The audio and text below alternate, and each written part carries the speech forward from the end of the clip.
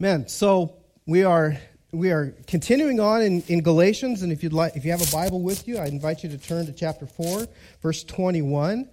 And so I'm just going to jump right in with reading, just as the Israelites and we, the church for generations, has heard the word and heard it and recited it and said it. That's the biggest part of what we do together, is hearing of the word, and we'll unpack that more. But then I have kind of a distillation of a statement that you'll see there in your thing, and I have 3 questions for us to ponder this morning.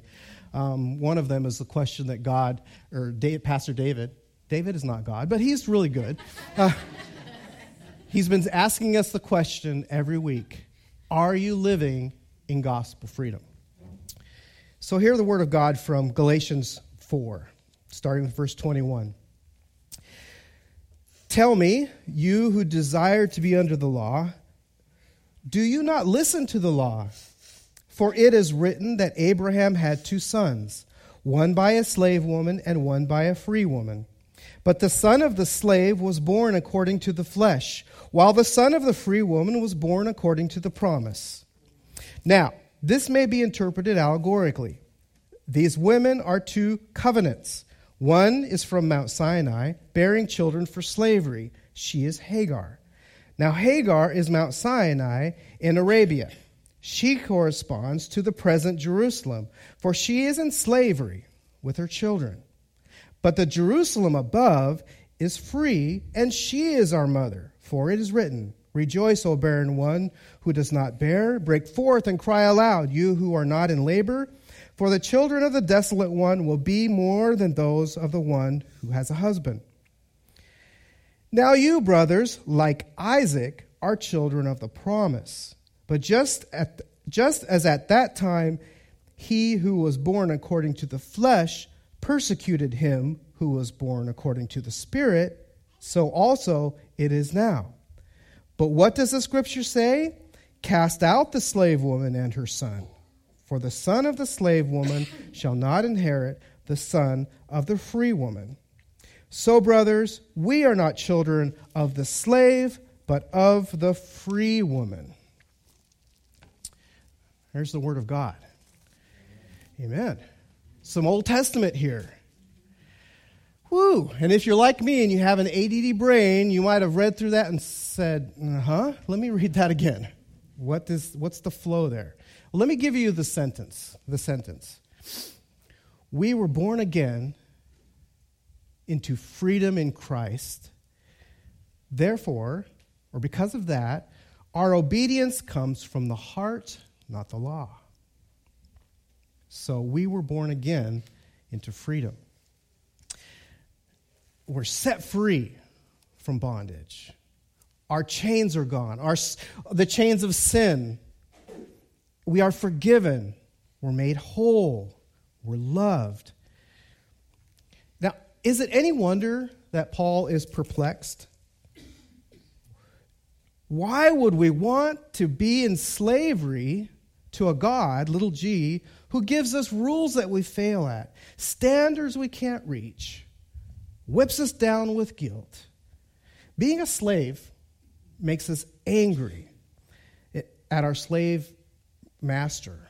It makes us depressed in our hopelessness, beaten down, trudging on, not knowing if our master loves us. Is that what we want? God came to Abraham and made him a promise. He didn't say to Abraham, hey, Abe, carry out my promise for me. He said, I'll give you a miracle child.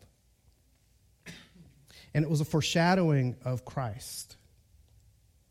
And he comes to us and he says, take me. Jesus says, I am. He says, I am the bread of heaven. I am the one who came to Abraham. I am the water, the living water for your thirsty soul. It's to my glory that you are my child. Don't be a slave, but lose your life to the one who can give you the entire kingdom and who will glorify you with him forever. That's the promise, and that's the gospel, isn't it? But remember, you and I were born into this inheritance, not by the flesh, but by the Spirit. That's what we're talking about when we talk about being born again, right? Remember Nicodemus and Jesus saying you must be born again? What? Born again? What are you talking about? It didn't make sense to him. Things of God, the cross, the eternal, these are all foolishness to those who are perishing. And then obedience to God becomes about me. Have you ever avoided sin? Nobody's raising your hand. Okay, none of us. Okay, let me finish. Have you ever avoided sin for the sake of avoiding getting caught? For the sake of avoiding the punishment that comes? Yeah, kids. That's like kids, right?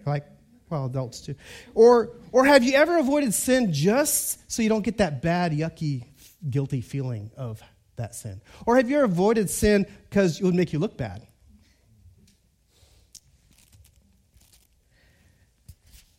You know, have you ever patted yourself on the back and said, I'm really doing good. I'm really doing good. I'm sure glad I'm not like Billy Bob over there who, maybe we ought to put him on the Facebook prayer chain, see how many likes he gets and God will fix that. No, come on.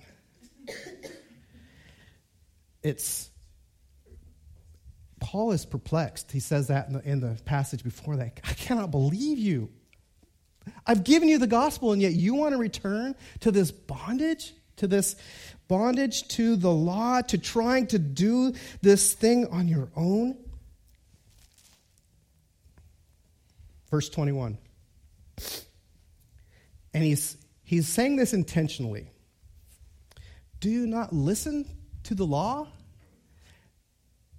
Paul is steeped in the law. We know he's a Pharisee, and he has studied the law, memorized the Torah. He's taught it. He was on fire and obedient and following the law. And when the Israelites heard the word listen, it would be like standing in church and listening to the synagogue, listening to the word of God, repeating it. But it has more than just the hearing of it. It would have the intentionality of obeying it, internalizing it, living it. So in Isaiah 1:10, it says, "Hear the word of the Lord, you rulers of Sodom. Give ear to the teaching of our God, you people of Gomorrah." For the Hebrew, seeing, hearing, understanding, repenting, they're all used synonymously for this idea of listen. And so, as Jewish Christians, they'd grown up hearing the scripture read. They'd grow up memorizing it. And so the very teachings of the Jewish legalists, these Judaizers who are saying you must be circumcised, you must follow the law and do these things. Now, I'm convinced, this is just me, but I'm convinced Paul wasn't really all that concerned about circumcision. He really didn't care that much whether people were circumcised, per se. He didn't forbid following the Ten Commandments, per se. In fact, he would be the first to say the Ten Commandments are just the start of walking with God and following God and obeying God. He was furious. Paul was absolutely livid with the idea that these believers who had been entrusted with the gospel, who believed in Christ, were following Christ, would then come around and get caught up in this one thing.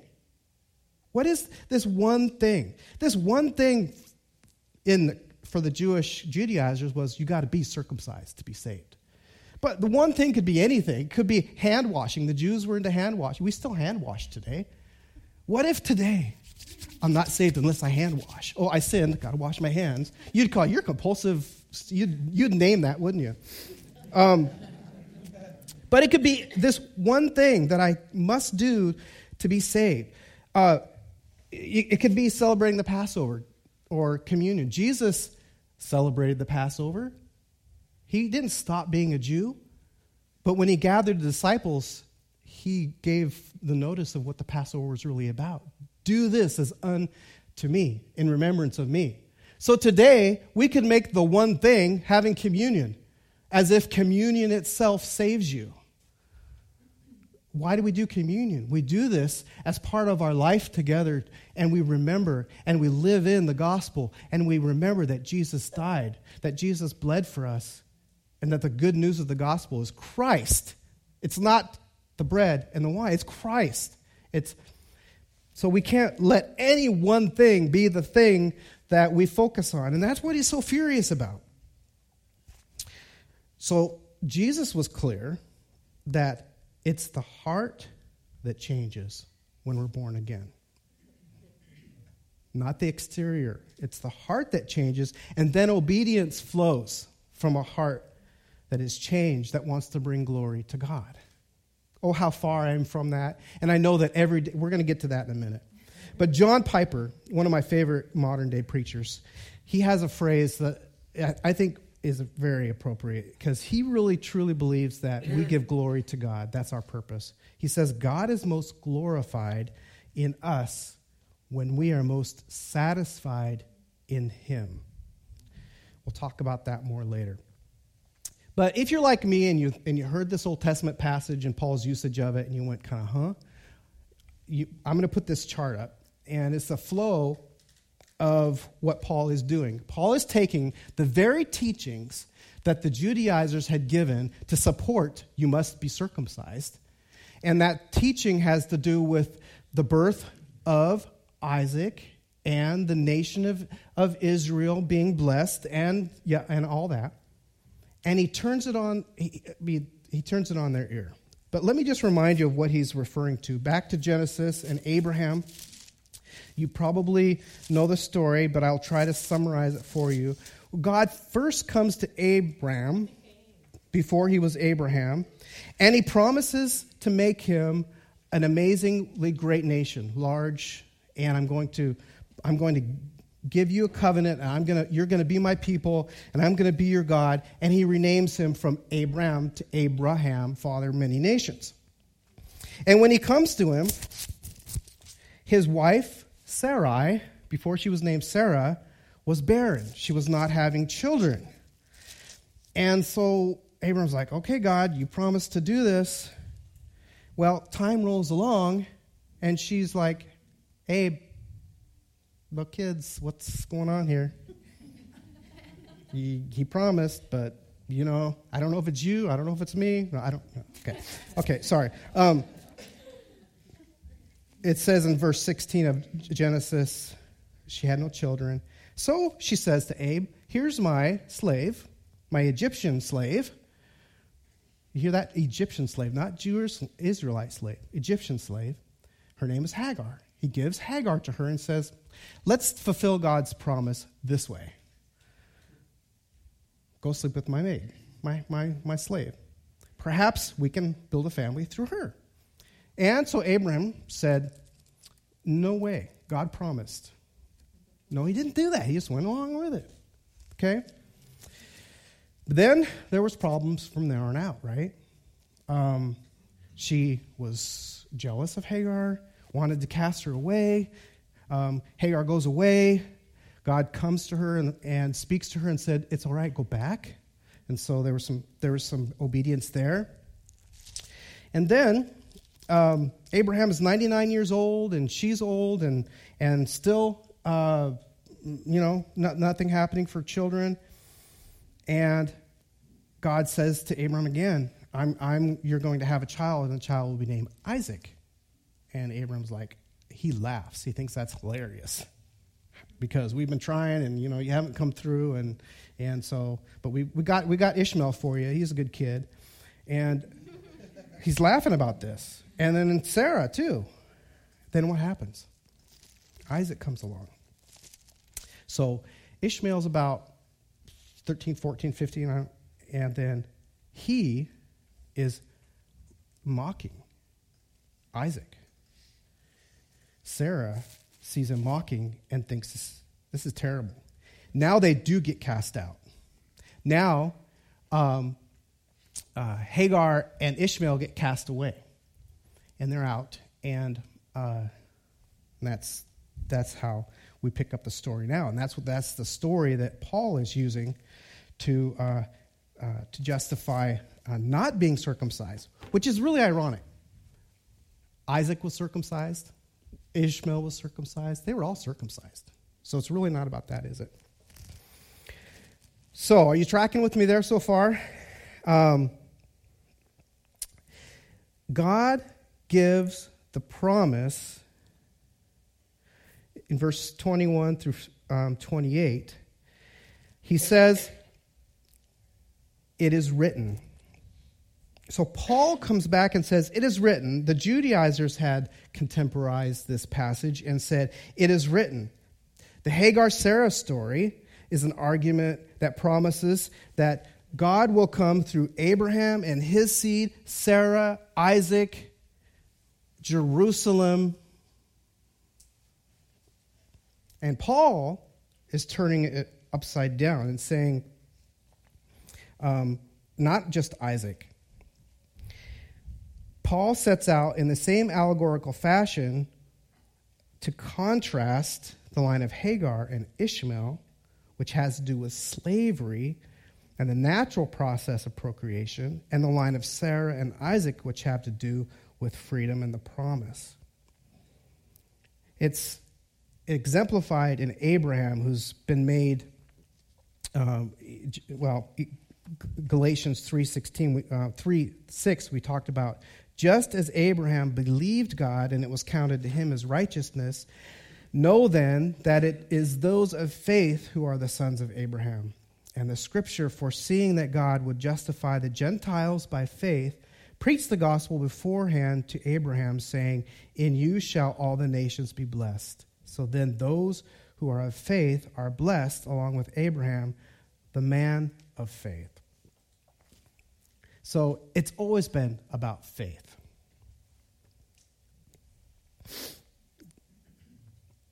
Why does, in verse 25, Paul pick up and say that Mount Sinai is in Arabia?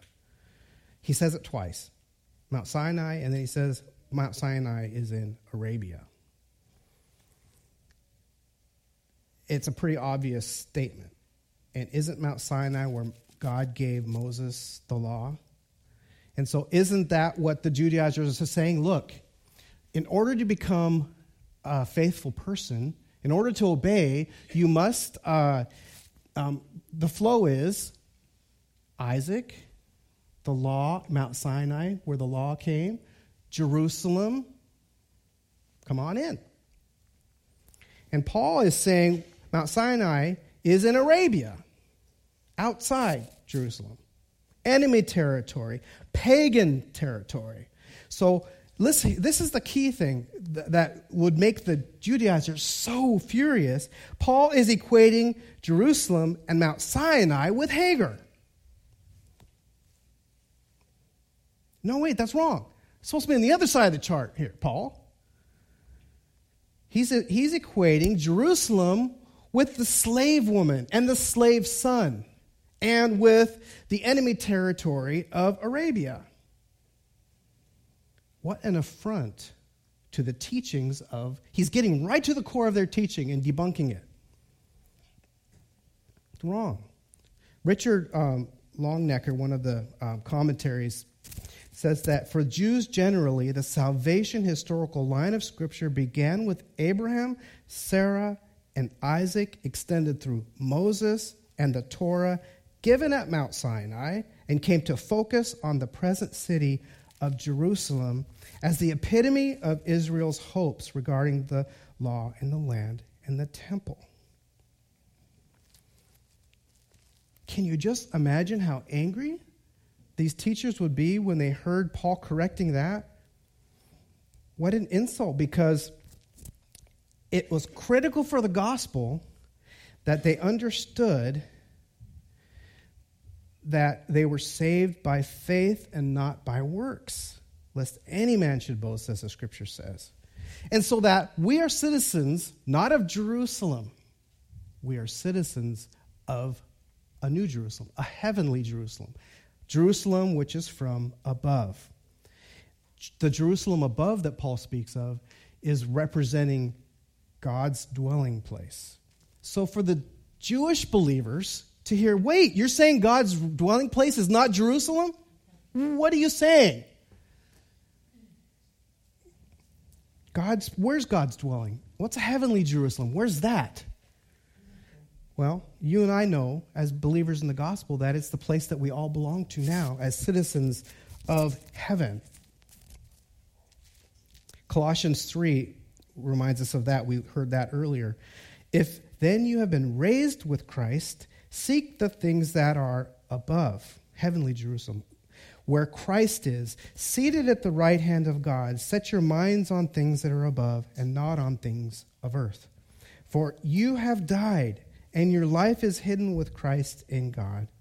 When Christ, who is your life, appears, then you will appear with him in glory. Glory. We will appear with him in glory. God will be glorified. So now we get to verse 29, and we talk about God casting out.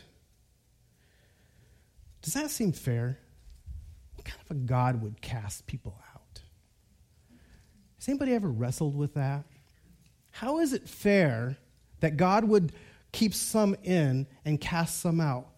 What a mean guy Abraham was to go ahead and cast away this kid that was being a little bit of a brat, laughing at his brother, half-brother, and his mother, cast him away from his family, from his household. Yeah, it does, from our perspective, from our reasoning, it seems kind of harsh. And that is what we're going to go to next when we think about who God is and what brings him glory and why he deserves to be glorified. Because Paul said, as it was then, verse 29, and that slave son was persecuted, so it is today. The one born of the flesh is persecuted. At first glance, this makes God look unfair. How is that good news? But we have to remember something. It was Ishmael that started the whole thing by scoffing and mocking the things of God and Isaac. So it is a picture for us of there is a dark mind who mocks, who thinks that the things of God and the ways of God are so strange, I can't believe in a God like that. Give you atheists, give you agnostics, give you people of other religions that say, I can't accept a God where there would be a hell. I can't accept a God where people would be eternally cast into damnation.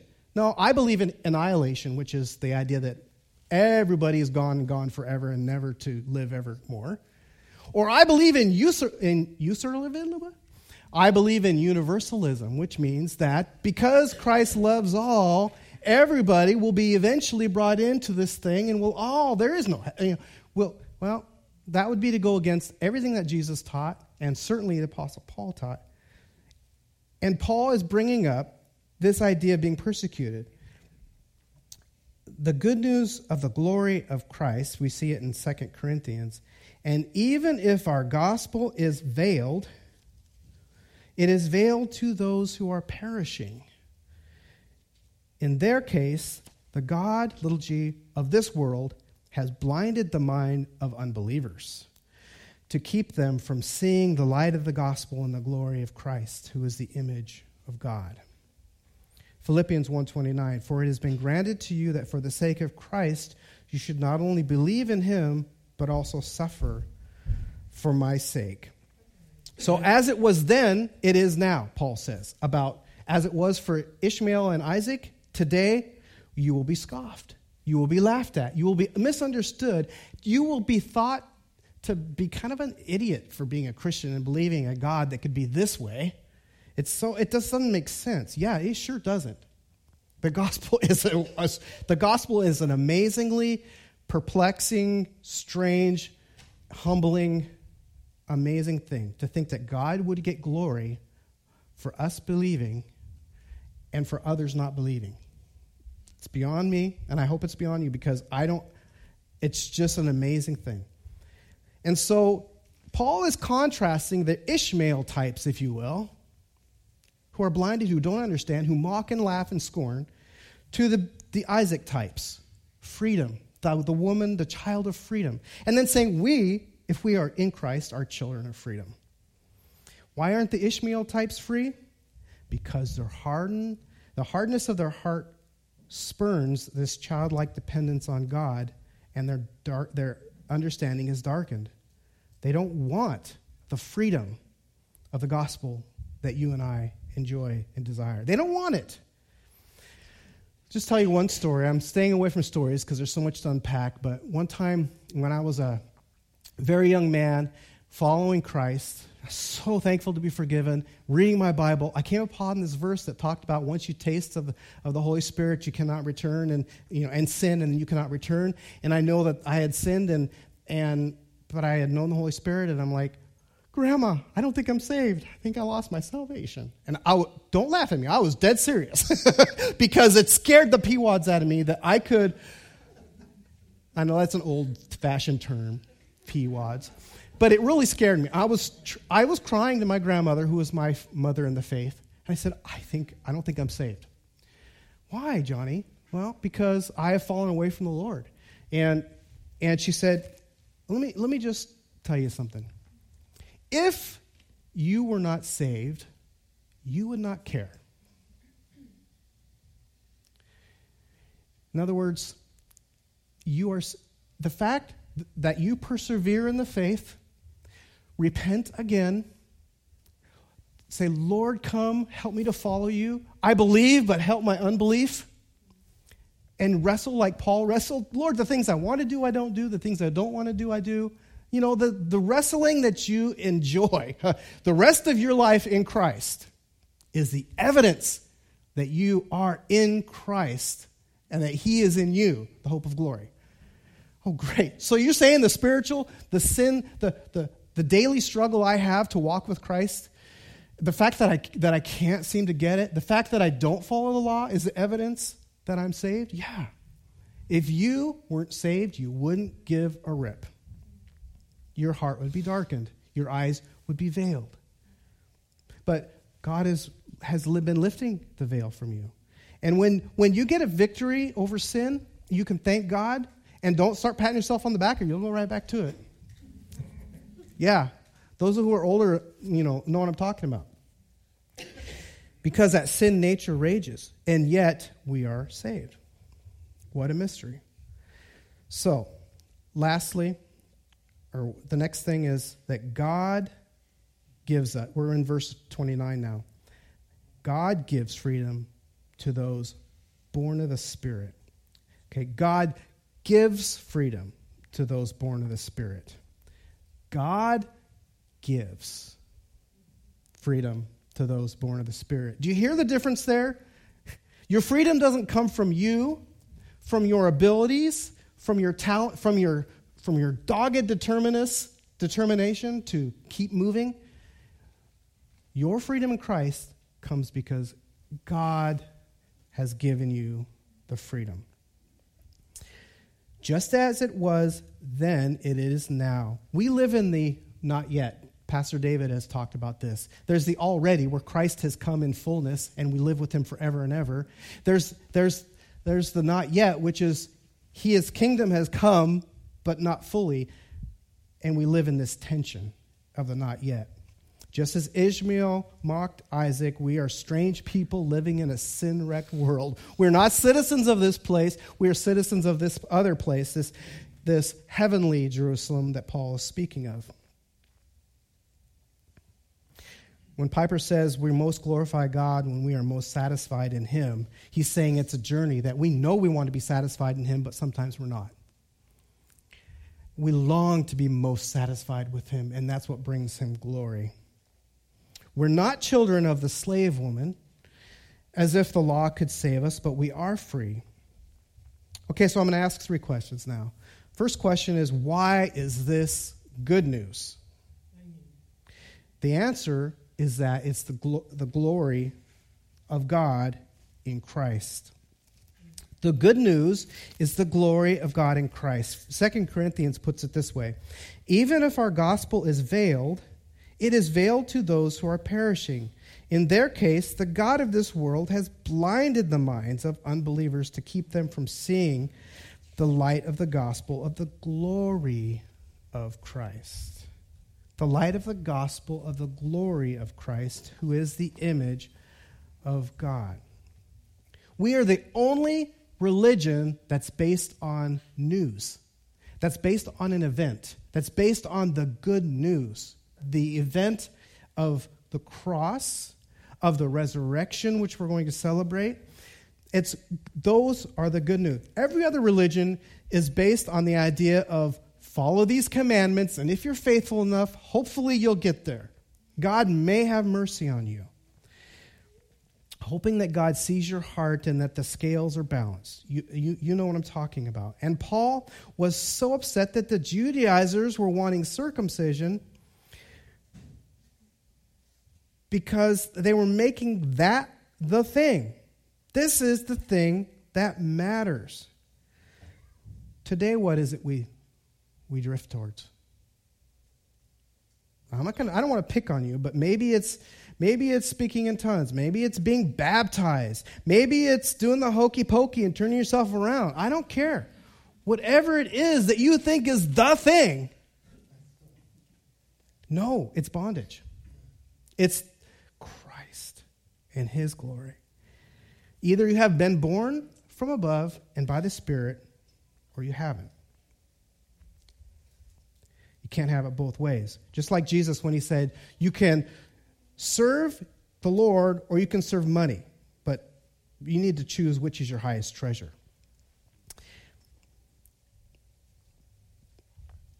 Your dearest delight can't be the Lord and anything else. Wow.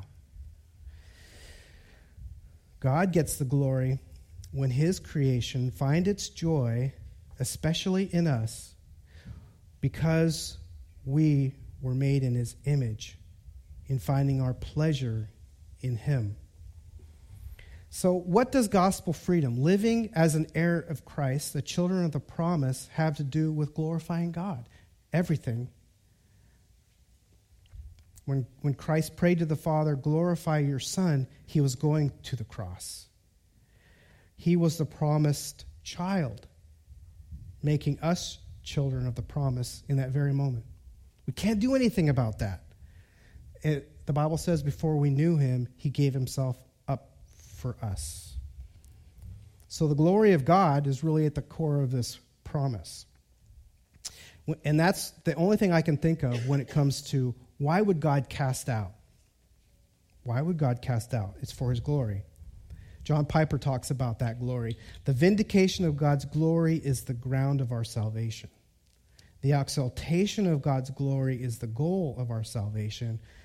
God's glory is the goal of all things. The Bible talks about the heavens are shouting the glory of God. God is saying, I'm glorious. Open your eyes. Do you want to see it? Holy, holy, holy. The whole earth is full of your glory.